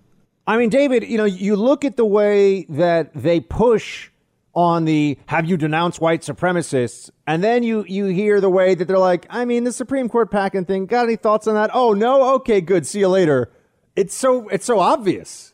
Yeah. And what they're trying to do, of course, is give Donald Trump ownership of that issue by constantly asking him this question. And obviously, when someone asks you, do you condemn someone terrible, it makes you feel like they're part of your group or something, and that, you're condemning them only because, they're a part of you, which they're not. And Trump has condemned them numerous times. And yet at the same time, you have Joe Biden saying that Antifa, who's responsible for 99% of the looting and violent political violence that we see over the last few months, he can just say they're an idea and everyone moves forward like it's nothing. And Trump is on the cover of every single newspaper. It's so frustrating to have to deal with this. And I'm not sure how to, obviously there are conservative media people. We're speaking now, but I mean, the majors have a huge monopoly on what people see and read, and they're just not getting the full truth. And it's really dangerous for the health of the republic, I think. Chris Wallace played into this a little bit, asked about that. I just, I think you're a guy, David, who plays it fair. You criticize the president when he deserves it, and you praise him when he deserves it, in your view, and you're willing to say that stuff. And I don't think you're unfair about fellow journos. How could Chris Wallace not understand that asking the president to denounce white supremacists? I mean, this is like something I would expect if Trump went on Rachel Maddow's show. That's the question he would get. Yeah, it was a bad question. And I generally like him because I think he plays devil's advocate when he's interviewing people and tries to play it fair. But I don't think he's a good debate moderator, because there were at least 4 questions, and I can't remember them all now, where he framed the question itself. He begged the question. He framed it as in the leftist rhetoric, right? Like calling critical race theory racial sensitivity training. Yeah. That is the debate, right? The debate is the question. And then Trump is left to deal with that, but he's just doing Biden's work. And there were no questions like that to Biden, I don't think. So, but that's been going on forever in debates. You have that Candy Crowley moment. You can go back forever. Let's be honest. It's always been that way. And I just think conservatives have to stop letting the other side frame the debate, because that is half the battle, and they're constantly doing it. And Chris Wallace, I think, did that in this debate. I mean, I don't watch cable news enough to know how he is every day, but generally I thought of him as fair, but I thought it was a bad performance. Yeah, I mean, well, there's really no debates anymore on cable news. It's interesting that I feel like it was a business built on the Hannity and Combs model or the Crossfire model, these shows where there was this left-right exchange. That's gone now. I mean, if you're going on CNN to be a conservative these days, if you're paid by them, you are there to get punched in the face and look like a fool for the amusement of CNN's audience. At MSNBC, you're actually a conservative like Nicole Wallace is, where you're a puppet on the left. doing what Democrats want you to do, but it's more fun to watch because, oh, even this Republican hates Trump so much, right? It's like the never Trumper phenomenon over there. But with our media as it is, I have to wonder, do they expect that we all forget, David, that no one really thought at the beginning of this process of the 2020 election, the Democrat primary, that Joe Biden was some great candidate? Or no one thought this. I mean, there was like not a person alive who was like, oh, Joe Biden, this guy's amazing. And we're left with this just decades long also ran. And it is a part of this. I mean, my thinking is that the Democrats wanted to see if they can get this done, that it's almost like part of the joke is, see, we could even get Joe Biden to be president instead of Trump. I don't know. Yeah, I mean, I'm writing this now, but I think Joe Biden's an idea, right? He's the idea. He's not real. He's just an empty vessel that you fill in with anything you want, far left stuff or moderate, pretend he's a moderate, but he's really nothing. He's just a stand-in. And it's a terrible thing to say about someone, but as a political matter, he's just a stand-in because he was the most palatable candidate available for them, who wasn't crazy, who they thought could win the election. And because he doesn't stand for anything, he doesn't stand for what he used to believe in. He's just, look, they're saying Joe is moral and Trump isn't moral and you have to pick the right guy. Well, yeah, that might be part of the equation if you don't believe Trump is a moral guy. But you know what? I don't think late-term abortion is moral either. So I have that makes me think about a lot of other things as well. But we never talk about policy anymore. And you mentioned the debates, debating on cable TV. I grew up watching Crossfire with Pat Buchanan on it and others, and I love that show, and it made me interested in politics. But we don't have that kind of debate going on anymore. We don't have it on Twitter either. It's just like flyby and another flyby, and you're a loser, and you're stupid, and you love Trump, blah, blah, blah. Never any kind of real debate anymore. And there used to be when I first got on Twitter, I think, and the blogging world, there used to be debate, but there's no debate anymore, and everyone lives in their bubble. Yeah, it's just become completely ossified. We're speaking to David Harsanyi of National Review, everyone, and David, there's been this talk now about changing the debate format going forward. Do you think does this even really matter at this point? I feel like by next week, no one's really going to even remember the first debate. So why this fixation? I guess in the media, it gives us something to do. If you have 70 million people watching something, I think it matters, right? Will we remember it? Probably not. There are only moments you do, but it's sort of compounding interest where you have all these events happening and they create a perception of people. I think most of that's baked into the cake with Trump, but it might not be so with Biden fully. I like debates. I don't like debate structured like this. I think it's antiquated. I think you have to have more open discussion, not less, fewer rules, not more. The idea that you're going to cut off microphones is ridiculous. If Trump wants to be aggressive, let him be aggressive. And if people don't like it, they won't vote for him. It's part of who he is. I wrote a column, the other day. I think just let them fight. Let them fight. Let's see what happens. So many times conversation accidentally starts to get interesting, and Chris Wallace is jumping in to say that the time is up, like they're children. That was my big complaint, was that they needed. I know everyone likes to rip on soccer, but soccer has they call it the advantage rule, where if someone fouls someone, but then another teammate of the guy that got fouled, like about to score maybe, or it has a breakaway, they let the play continue, and then they'll go back and deal with the foul if they have to penalize somebody afterwards.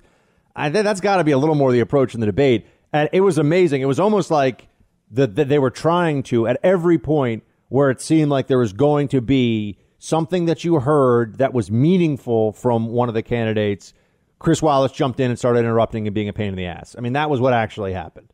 Yeah, a colleague of mine pointed out, and I think it's interesting, that when you read the transcript, Trump is talks far more about policy, talks far more about specifics, and comes off far better than he did in the video and the way he was.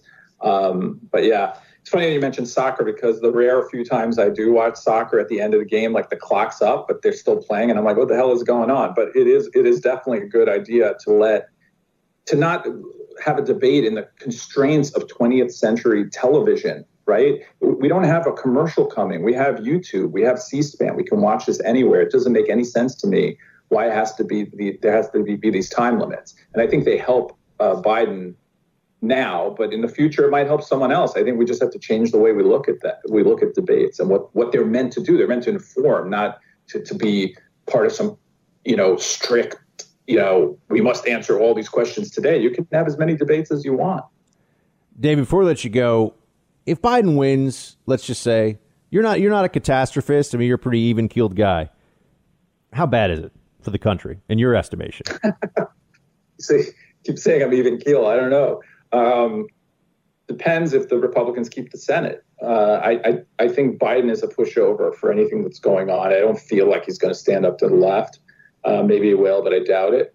I think if the Republicans lose the Senate, also depends how much they lose it. It could be very bad. If they're up, by 1 or 2 seats in the Senate, I don't think they're going to get rid of the filibuster. I don't think they're going to pack the courts. I just think that a lot of the people who are coming into the Senate then, and a lot of the more moderate states, West Virginia, maybe Arizona, and places like that, are not going to want to ruin their careers moving forward by being radical. But if they win, 3-4 seats, if they go 3-4 seats up and Biden wins and they have the House, I don't think it's going to be very good for people who believe in conservative policies. We'll see. But Biden's not going to be a 2-term president, most likely. So you're going to have the party that's behind him, and you see the sorts of folks who are there leading the charge and making policy. That's pretty scary, I think, if you're a conservative. David Harsanyi, everyone, check out his latest at nationalreview.com. Also follow him on Twitter if you're on Twitter at David Harsanyi. David, great to see you, man. Take care. Thank you. Bye. You're in the Freedom Hut. This is the Buck Sexton Show podcast. You're going to go with that weak-ass argument here? Byrd, who had a complete enlightenment about how hate was wrong, who changed his life, who spoke about it, Chris, who changed have you his ever ways. eulogized a Klansman? I haven't. I'll give you another example. No, hold on. How about That's your example. Hold on. That's your example. You're going to use that. No, I'll give you another one. I give you a lot of examples. But hold on, because I don't want you to run away from the premise, Senator. I'm not you, but I'm not a fool either. He did it in Charlottesville. He did it with David Duke. The old Ted Cruz, who he called Lion Ted when he wasn't insulting your wife and your father, tweeted, "Hey, you're better than this, Mr. President." What happened to that Ted? I don't know if he changed or did just you change for some reason, Senator. Chris, I'm glad you take tips on insults from other folks. Really? Look, am I insulting you, sir? Oh yeah, oh yeah, you are, and you're enjoying it. That's I am not fine. enjoying it at all. Chris, I'm not enjoying anything about this except having an opportunity for you to say the right thing at the right time. Chris, there was a time when CNN actually cared about being journalistic and talking about facts. Donald Trump broke you guys. I mean, you're just your entire show, your entire network now is just how much you hate Trump. And really, yes, really, yes. Ted Cruz is speaking the truth here. That's correct. CNN is a network devoted to Trump hatred.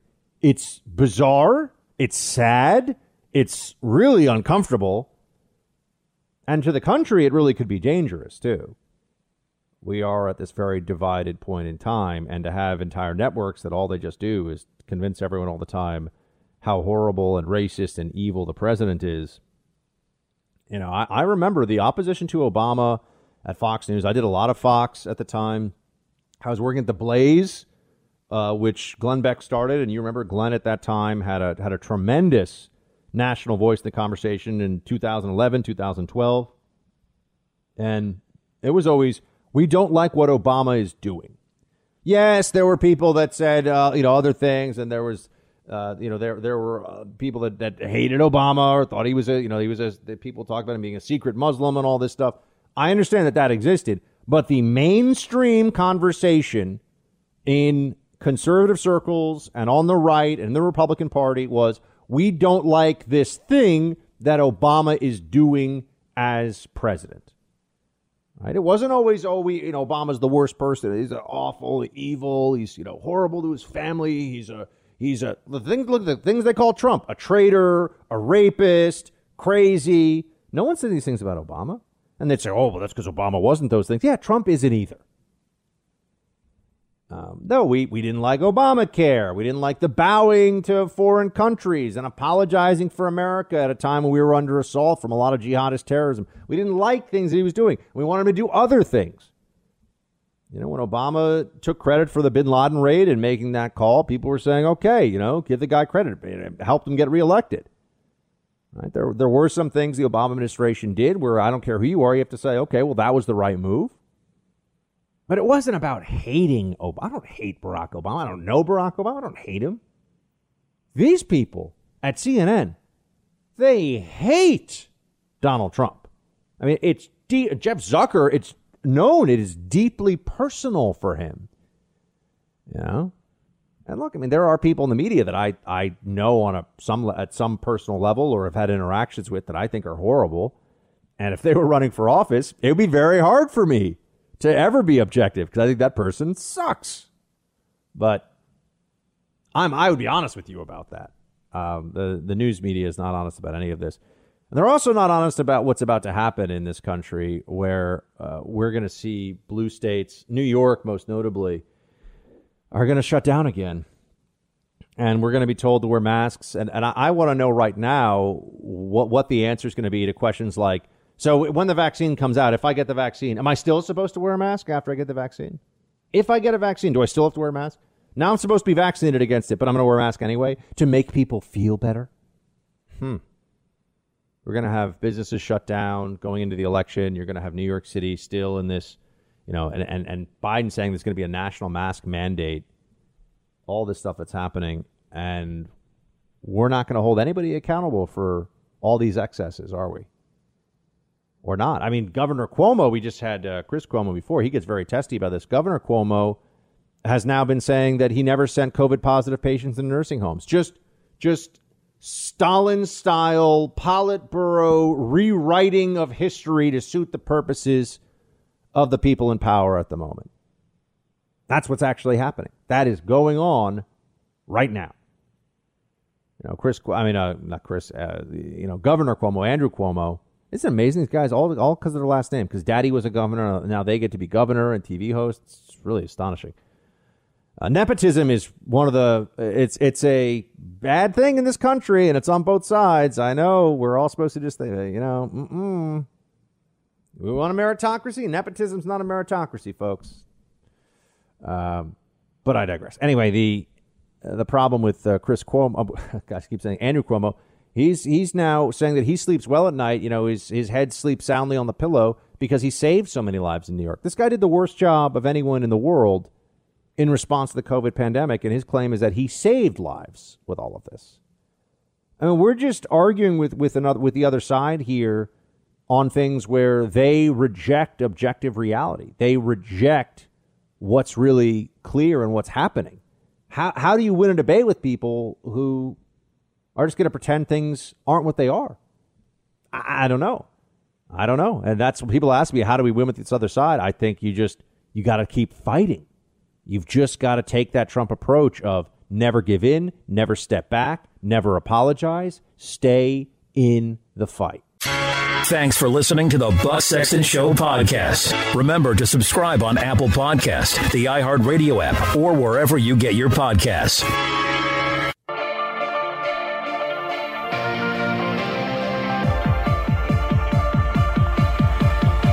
Hey, Team Buck, it's time for roll call.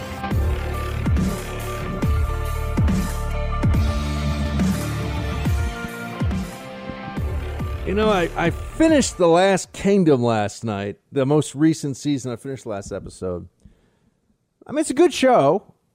It's a good show for what it is. I think that it sometimes goes it gets a little repetitive. It's kind of the same thing, you know. Oh, the Vikings took another city. Oh, we have to take it back. It's, you know, I wish the writing was a little bit better sometimes. But overall, I think it's just pretty good, enjoyable show.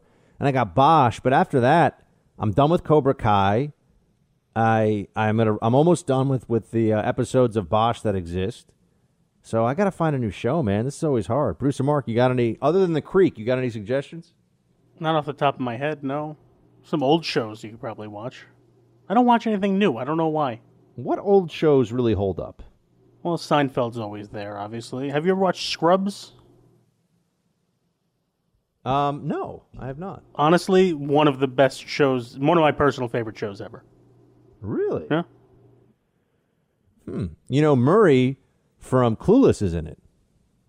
From Clueless is in Scrubs? He is in Scrubs. I didn't know that. Yeah, and he is best known for I'm Keeping It Real. I That never was from the watched movie Clueless. Or I probably did a long time ago, but I don't Dude, remember. everyone, enough. producer Mark, everyone has seen Clueless. All right, I'm Come sure I've seen it, but I don't remember. I don't have the recall like you do. Yeah, we'll keep it. And in fact, Dion from Clueless had a career at Fox News for a little while. Did you know that? Yeah, Dion from Clueless.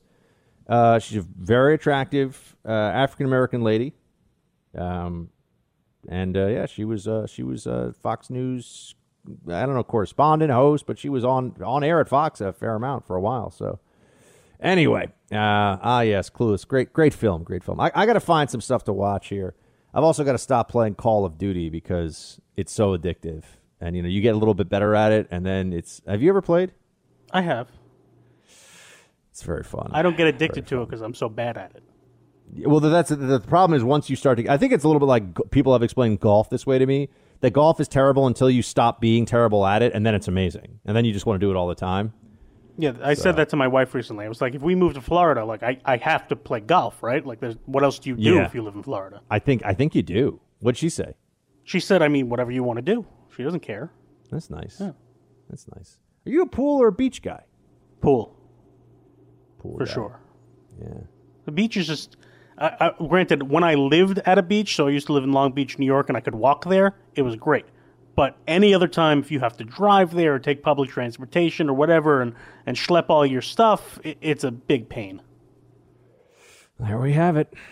Well, we'll see. I'll have to find a new show. I'll let you know if I come up on anything good. Remember, if you want to send us your thoughts, teambuck@iheartmedia.com, or on Facebook, just go to facebook.com/Buck Sexton. And on Instagram, we like getting the Instagram stuff. Instagram, just send a note to Buck Sexton. Producer Mark will go through it. If you get a Team Buck or a Shields High tattoo, by all means, send that in. We love that kind of stuff. That was one of my favorite messages in a while.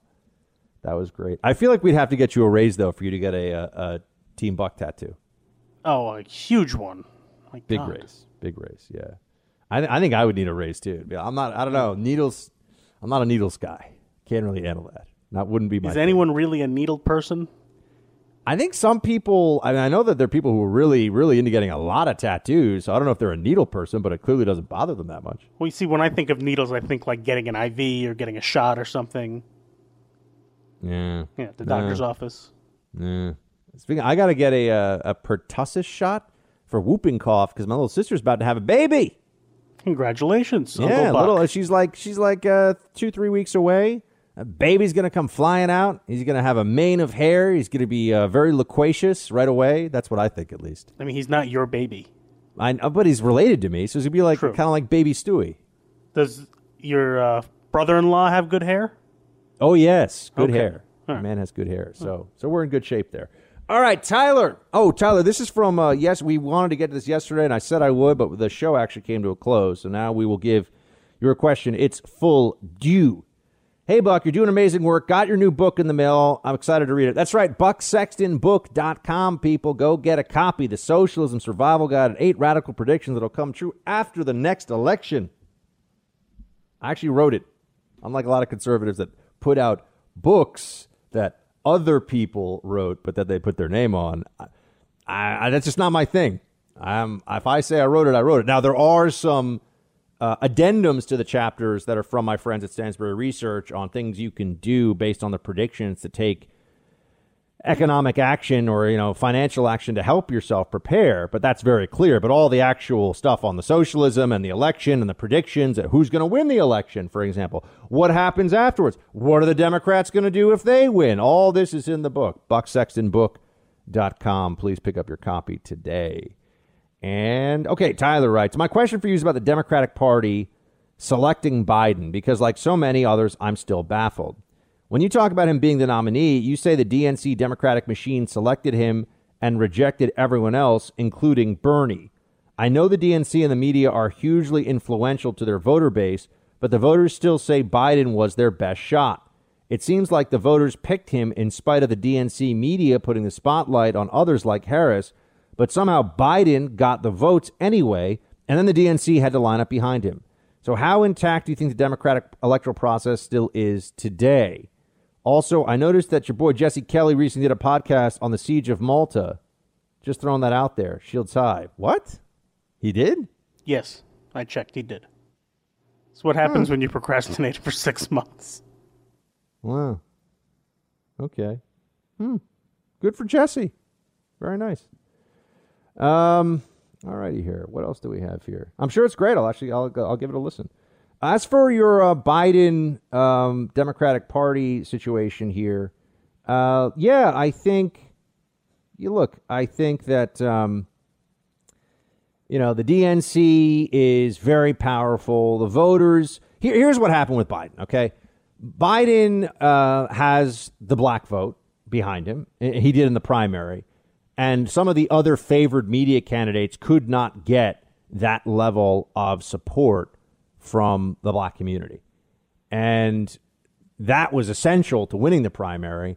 And it's just, look, Biden was a part of the Obama administration, a lot of African-American support. So, that was a big factor in all this. Like Buttigieg, media loved him, couldn't get black support in the primary at all. I mean, it was like basically zero. Kamala Harris could not get support of African-American primary voters. So that was a big advantage that Biden had going through the whole way. But then also the people who in the media and behind the scenes are the power brokers in the Democrat Party, I think that they recognize that it would be harder to push through a Bernie Sanders candidacy. And so they just wanted to go with this concept of electability. Now, electability is kind of funny because it is what the people say it is who want to make an election happen, right? So that's interesting. Electability. Hillary was supposed to be the electable one, but she wasn't. So that's what I'm saying. The people that make these decisions, it's supposed to be a self-fulfilling prophecy, and it often is not. So that's what I would say. JR, I love your show. I binge listen to you and Bongino on the weekends. Well, JR, I'm in elite company there. Thank you very much. I enjoy your level-headed and seldom hyperbolic observations and commentary. I'm always amused at the hyperbole Biden and the Democrats use to claim Trump and Republicans want to unilaterally destroy the Unaffordable Care Act. Most Americans recall the Unaffordable Care Act was written in secret and passed against the wishes of most of Americans and without any support from real Republicans. Keep up the good work. Shields high. Phasers on stun. The Affordable Care Act was an act, and JR, thank you for your support. By the way, appreciate you writing in. The Affordable Care Act was an act of totally unilateral Democrat movement. That's it, right? The Affordable Care Act was entirely the Democrats deciding that they were going to do something, and it didn't matter that Republicans were not getting on board for it at all. So that's, and to view that as some kind of great leap, well, it was kind of a great leap forward, but as some major advancement for all of us, no, it made, for a lot of people, healthcare. Some people benefited from it. A lot of people didn't. It picked winners and losers in the individual market because you're either subsidizing others for lesser care or getting better care because of the subsidies. But someone's subsidizing it, so money's coming from somewhere. And, the pre-existing conditions issue, that's just so emotionally, that resonates so much with people emotionally, but the true pre-existing conditions is like 1% of the market that have pre-existing conditions where insurers will just say, sorry. Now, look, that's a few million people, so I'm not saying that's insignificant, but everyone kind of got sold this thing of, there's a huge portion of the population that can't be insured. That's not true. When they were ramming through Obamacare without a single Republican vote, generally speaking, about 70% of people in the polls would, in fact, 70% of people believed that they liked their health care. It was about 70%. So that's pretty good. Now, you've got a whole lot more people on Medicaid because of Obamacare, but Medicaid is not very good health care. And so really what the left, what the Democrats now have to do as part of all of this is they want to say they're going to give everybody better health care, but really what's going to happen, because health care is a finite resource, there's not endless doctors, there aren't endless, emergency room, waiting rooms, and so on and so forth.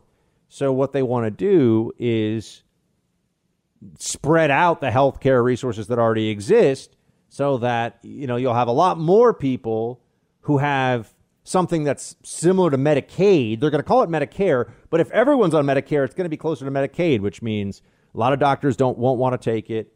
A lot of things won't be covered, and you'll have long waits, and specialists will take forever. And that's what we see in other countries, too. I mean, this is just the way it plays out. The market is the market, even when Democrats call it something else. They can say the market is a pink hippopotamus, but it still is the market. You're in the Freedom Hut. This is the Buck Sexton Show podcast. All right, more roll call. Matthew, hey, Buck, just want to let you know I love your show. I've always been a big Rush fan and was listening to his podcast when I saw an ad for your show. Started listening to one episode, and I cannot get enough. The other day, listening to your dialogue as Putin talking to President Trump had me dying. Could not stop laughing. That was great. Keep up the good work. God bless you, and God bless America. Well, thank you, Matthew. That's great, man. I really appreciate that. Nothing makes me happier than people write in and just tell me they really like the show. Producer Mark, can we just get more of those messages, please? Absolutely. I'll have people start writing them in. Yeah, just, that Buck keeps them safe and warm at night, or the Freedom Hut keeps them safe and warm at night. If I keep them safe and warm at night, that's, It's slightly creepy. Yeah, that's a little weird, but you know what I mean. The Freedom Hut keeps them safe and warm at night, darn it. So, yeah. Let's see. And being a big Rush fan, if you like this show, you like Rush, you've obviously got fantastic taste in audio programming. So there you have it. Zvi. It's a fun name to say. Zvi. I like it. Hey, Buck. Wow, the president surely managed to reinforce the common opinion of him during the debate instead of using the opportunity to contrast his record with that of his predecessor and VP and grab the even greater opportunity to present himself to the public without the negative filter of the mass media. He confirmed the bad press. With Biden correcting himself at least 3 times instead of repeated interjections, the president should have allowed the ex-VP every opportunity to trip up by presenting his own administration's accomplishments pre-COVID minority employment to start. The president would all but force the ex-VP to counter his claims or stand mum. Yeah, look, I back the president, and I understand why he has to go guns blazing into these debates, and I've said that today on the show. I was frustrated, though, because it felt like there were a few points where, I don't know how many of your Mortal Kombat fans, where "finish him" would have been the appropriate background sound, and he didn't get there. And it was in part because of Chris Wallace's interruptions, but, you've also got to, it is the president on that debate stage, and I just wish he had been in a frame of mind. I don't know what else to say. I just wish he had been in a place where he could have really, because, if you pin Biden down on even just the question about whether he'll pack the Supreme Court, if you get him to say, yes, I would consider packing the Supreme Court, that's a problem. That's a problem for the whole Democrat narrative about a return to normalcy and all the norm breaking that Trump has done. So you got to remember that there are some areas here. It's not just something we're talking about. It really is true. If you're able to get Biden locked in on something and made him answer some of these questions, I think he'd have a big problem.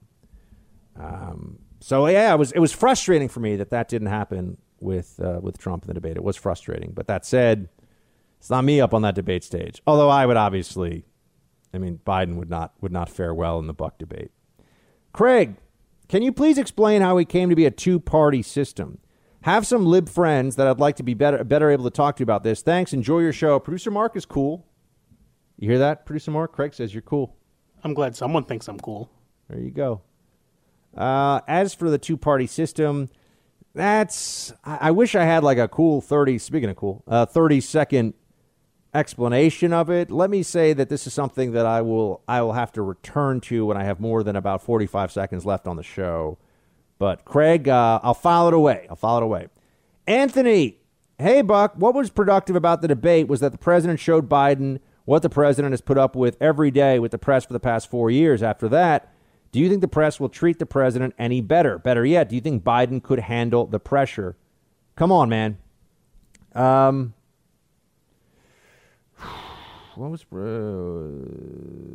you think the press will treat president any better? No, they will not. So I can answer that part for you, Anthony. The press will not treat the president any better. They view their job as preventing him from getting elected. Understand that. Their job is not to present you with facts and information so that you can make a decision. Their job is to make sure, in their minds, is to make sure the president does not get elected.